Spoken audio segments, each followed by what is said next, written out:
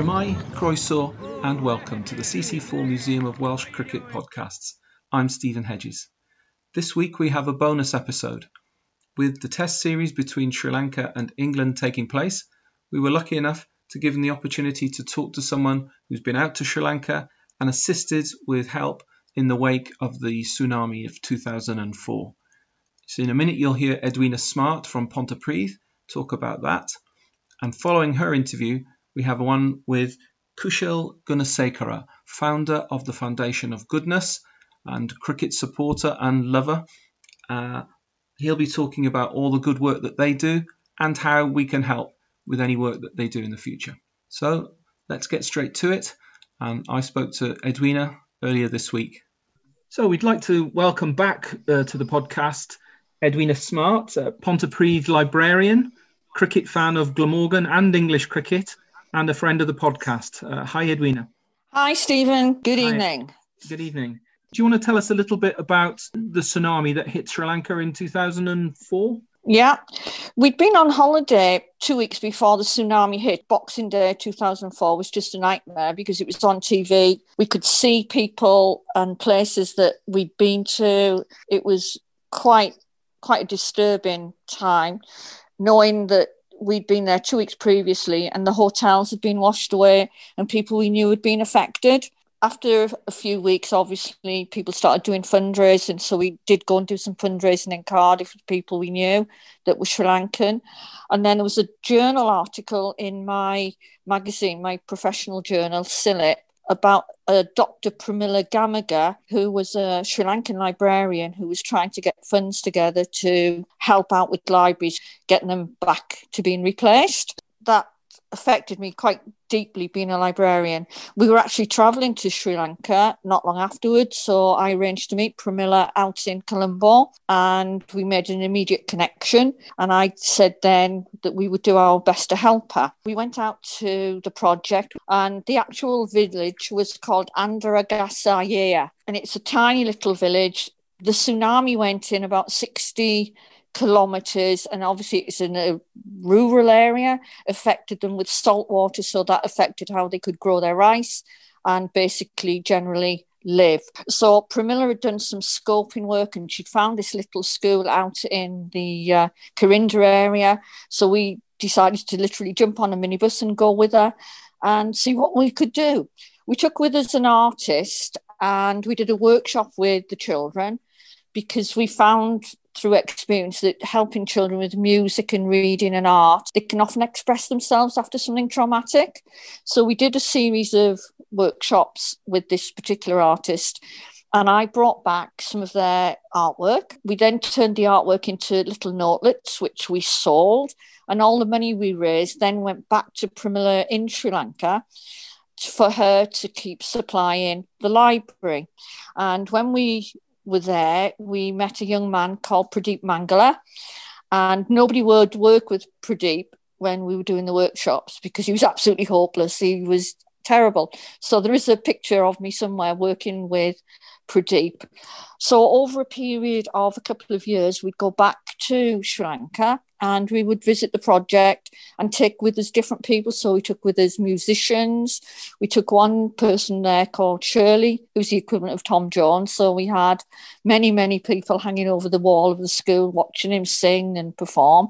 And over time, working with the children has had a profound effect. And we raised lots of money, actually, because we brought back more paintings from the project.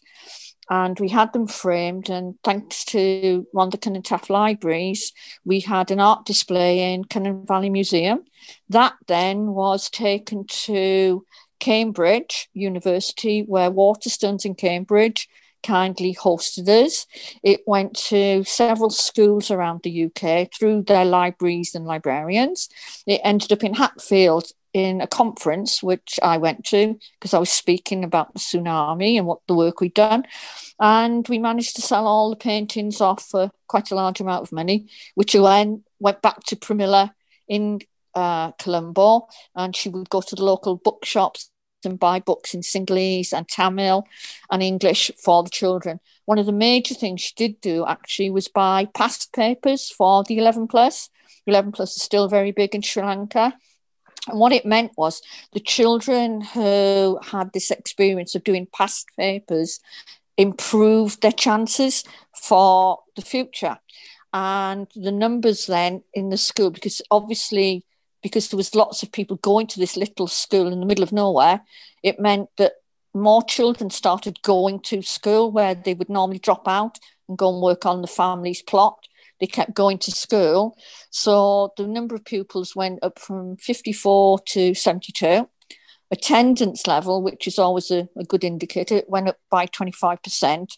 And we managed to increase the number of children passing the 11 plus. So that then meant those children went to a better school, which gave them a better chance of, getting a better job in the future. Over the period of time we were doing it, we managed to keep getting the number of pupils to go up. Attendance got to 100%. They had a new stage put in. They had security. Because unlike here in the UK, the problem they would have in Sri Lanka, bizarrely, was elephants. And they often had problems with the local elephants wandering through and wrecking the school. So overall... So what span of time are we talking about, Edwina, from 2004 through till when? Well, up till about last year, I've still got sort of contact with the school. So gradually, over every year, there was an increase in the number going to the school, the numbers passing the 11 plus, and then knock-on effect then was the principal, because his school all of a sudden went from 0 up to quite high in the district, came to the attention of the authorities. They then promoted him to a much larger school, and it became a centre of excellence. So the local people were really impressed with the work through the art, the libraries, and also we did take some cricket kit out there, and the children obviously enjoyed their sport as well. So and you obviously made a lot of links out in Sri Lanka, but there were also links that you already had here in Pontypridd? Yeah, when I went to do teacher training in 1993, my teaching assistant was Sri Lankan, and Kumi was married to a British man, Mr. Bowkett, David, and I had Sri Lankan links then. Then when I previously I'd worked in Fitzalan in Cardiff, and one of the teaching assistants there was also a Sri Lankan lady.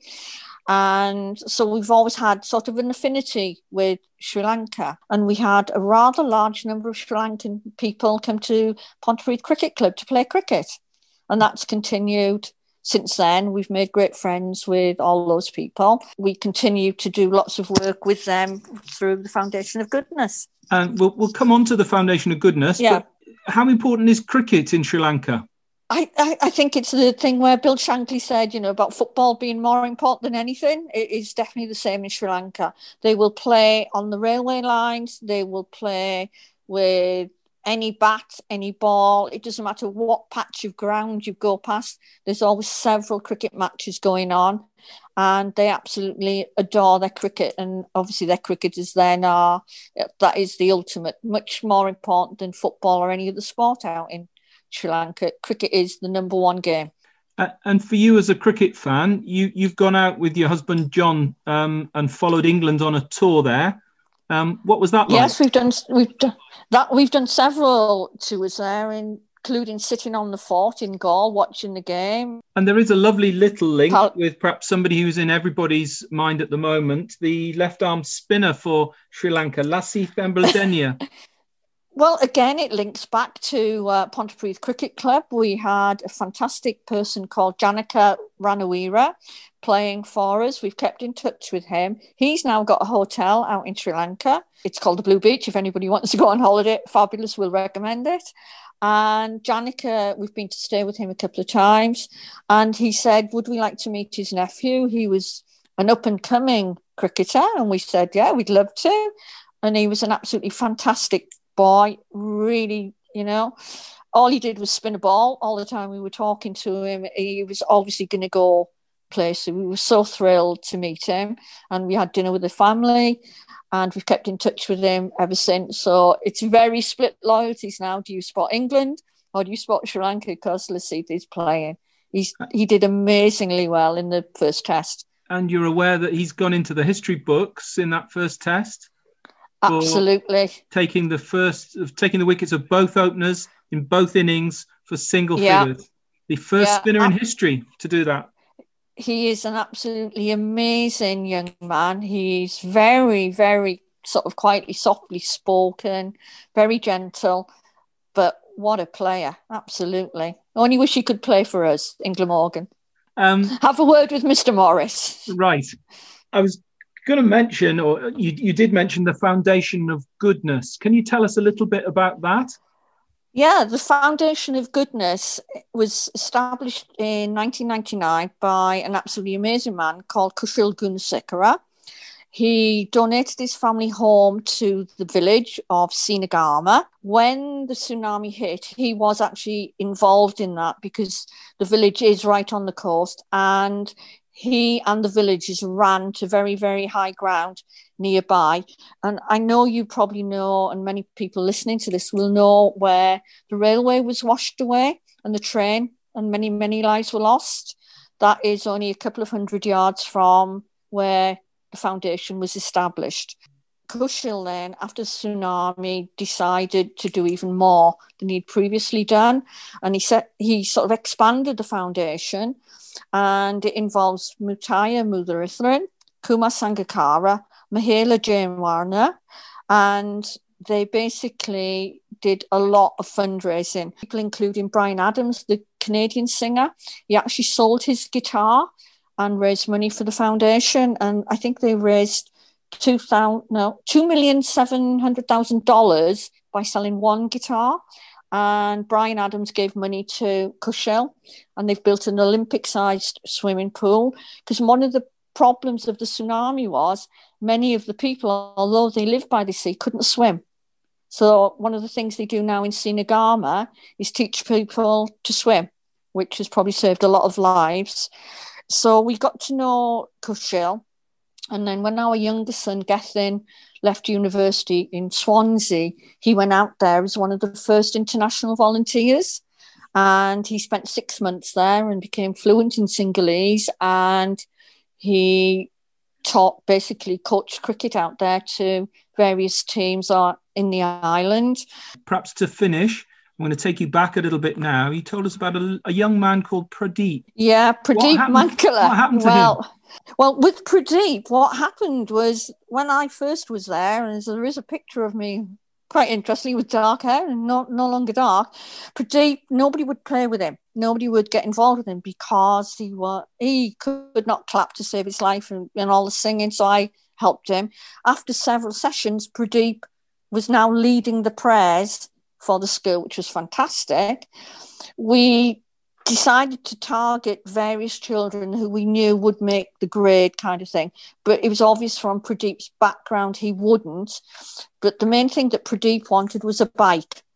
So we managed to raise some money, and one of my colleagues I used to work with many years ago was actually traveling the world, and she delivered a bike to Pradeep. But it has meant he's been able to move around the island more freely than walking everywhere. And I do believe he's working in a wildlife park now as a ranger, which he wouldn't have done without the input from the work we did in all the workshops.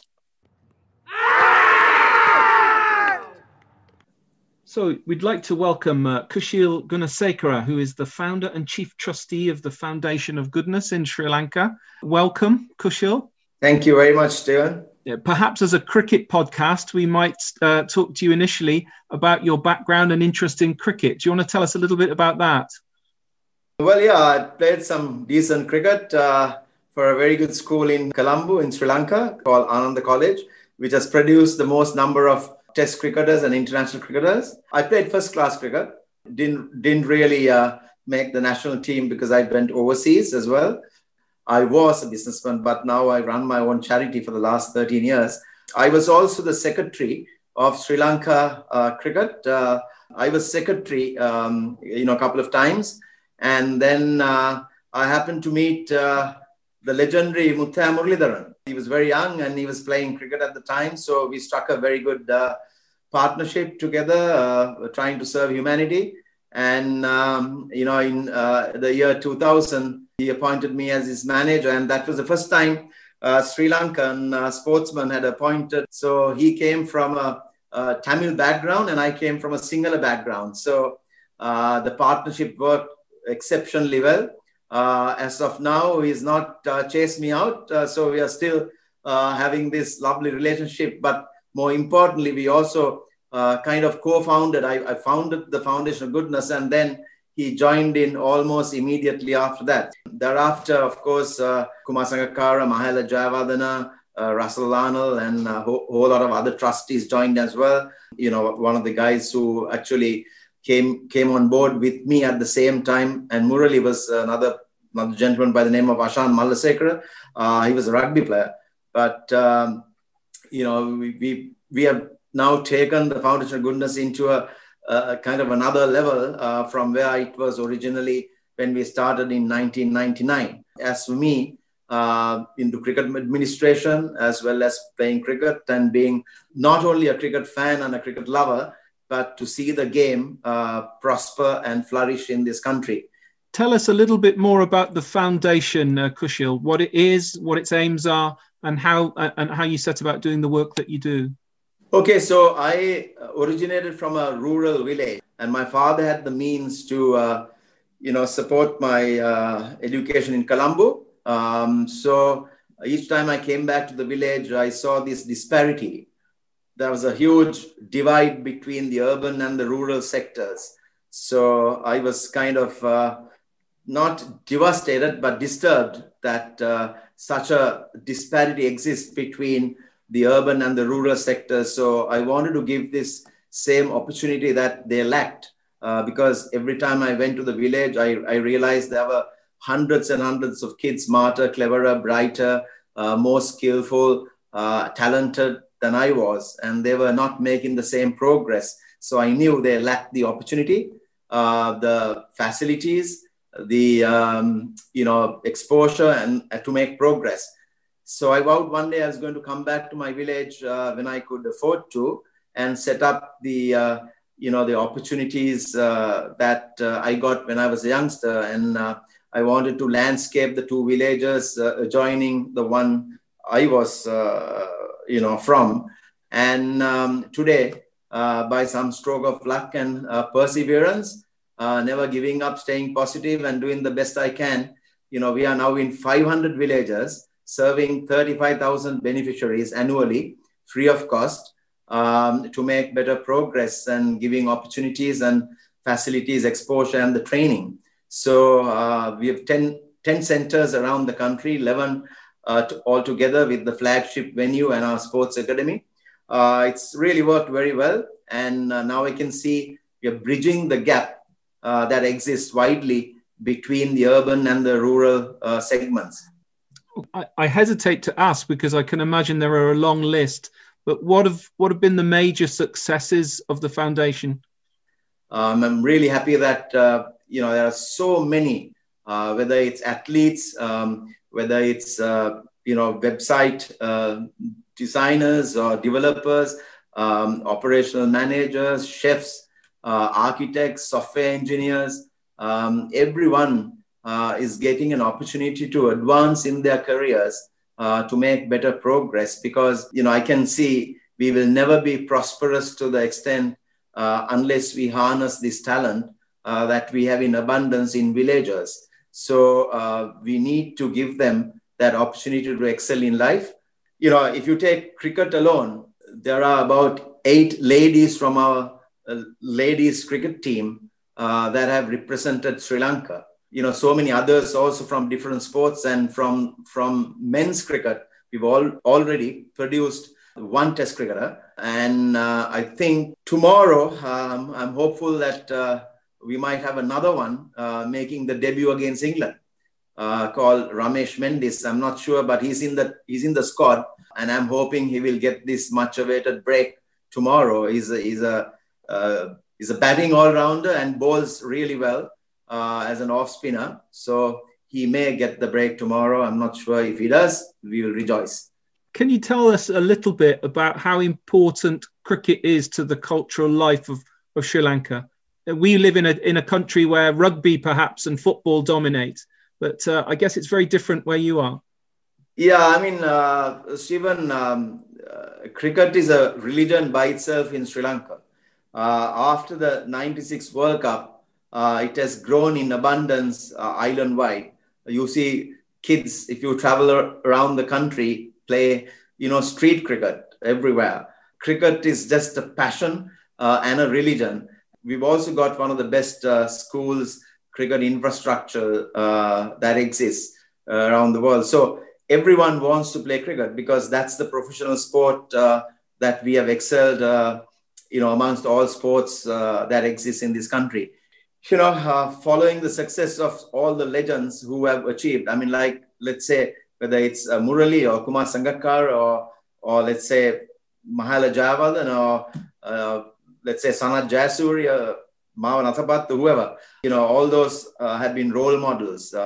And Murali more so because he's got the world's best bowling record of 800 wickets. And he's also named recently as the most valuable test player of the century. So for a tiny island to have such cricket prowess is something that we can be really proud of. And it's spreading very fast and far away. I mean, even in the north, post-conflict, in the recent Lanka Premier League T20 Championship League, we found that there's a up-and-coming leg spinner from the north. And many, many cricketers who are showing such potential skill and a lot of scope going into the future. The main reason we got in touch with you because there was a Glamorgan supporter who'd ended up helping a project in the rural part of Sri Lanka. She got in touch with us, or she got involved in the wake of the tsunami. Do you want to say a little bit about that and the impact it had on Sri Lanka and your work? Yeah, we started a project to empower rural disadvantaged communities 5 years before the tsunami. And the tsunami struck very badly in my region as well. Of course, I live in Colombo, but I hail from coastal village in the southwest of Sri Lanka, near Galle, close to Hikkadua, a village called Sinigama. And I was there on the day, and Murali was going to be the chief guest for a charitable function where we were awarding scholarships to 100 kids. And then, at 9:33 in the morning, people running inland saying the sea is coming. So I had no idea what that meant. We've heard of a tidal wave, not a tsunami. So from my villa, when I ran to the gate, all I saw was 3-foot waves invading the land furiously. And then I had the presence of mind to run through the back roads of the village, pick up the kids who were, awaiting their scholarships, and took them to safety to higher ground. And after a few minutes, we had the 30-foot waves roll into the village, where if you come to my villa right now, which is now gifted as the MCC Center of Excellence, where the Marylebone Cricket Club, put up a Center of Excellence on my property, where we now serve, thousands of rural kids, youth and women to take advantage of those courses free of cost to advance in their careers. So, we turn the setback into a blessing. We harness the waves of compassion to overpower the waves of destruction and put together a very beautiful model that is one of a kind, holistic model. But it was a lot of hard work. The benevolence from all of the countries, particularly, the UK, I must say, probably was the leading donor, given the background and the connections to Sri Lanka. I mean, not that the others didn't do. Like if I take Australia, US, Europe, everywhere, they were supporting hugely. And I'll tell you, the benevolence that we received, the compassionate gifting all around the world was too numerous to mention. But I'm always, since gratitude is the best attitude, I always think of everyone who helped us, to raise the profile, rise from the mud like a lotus flower, so to say, and then do what we did best in the South. And then we branched out to rest of the country and still continuing to grow. But of course, it was not an easy journey, but having planned ourselves well with systems, discipline, quality of management, we were able to put together every single cent that we got for the better use and future generations, productivity, and making meaningful lives, of their forward march. So it's been a really fruitful, productive journey, and I'm so glad that the Foundation of Goodness,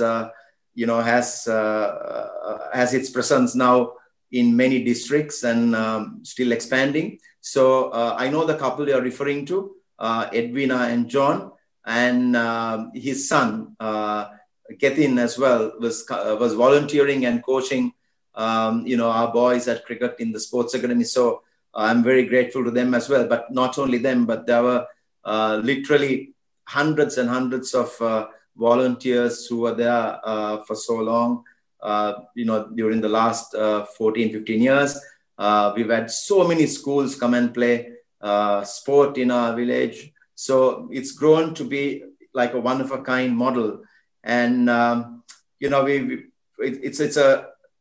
when adversity strikes, there are also many opportunities that, arise and, come. So, it's to let go what has happened, forget the past. Past is gone. Future is the unknown, and doing the best you can, living in the moment, giving it your best shot, no doubt shapes the future. Kushal, there'll be maybe many people listening who would feel like they want to do something to help and support the work that you're doing. What's the best thing that people can do in that situation? People can volunteer. People can contribute if they want to into different areas of interest or mandate that they would like us to develop. Nothing ever great is achieved without taking that first step. So every little helps for us to advance. So anything worthwhile, they can engage. And, nothing is as good as serving humanity. That's the best work of life. Nothing multiplies so much as kindness. And all I can say, as per my experience, is that goodness is the one investment that never fails.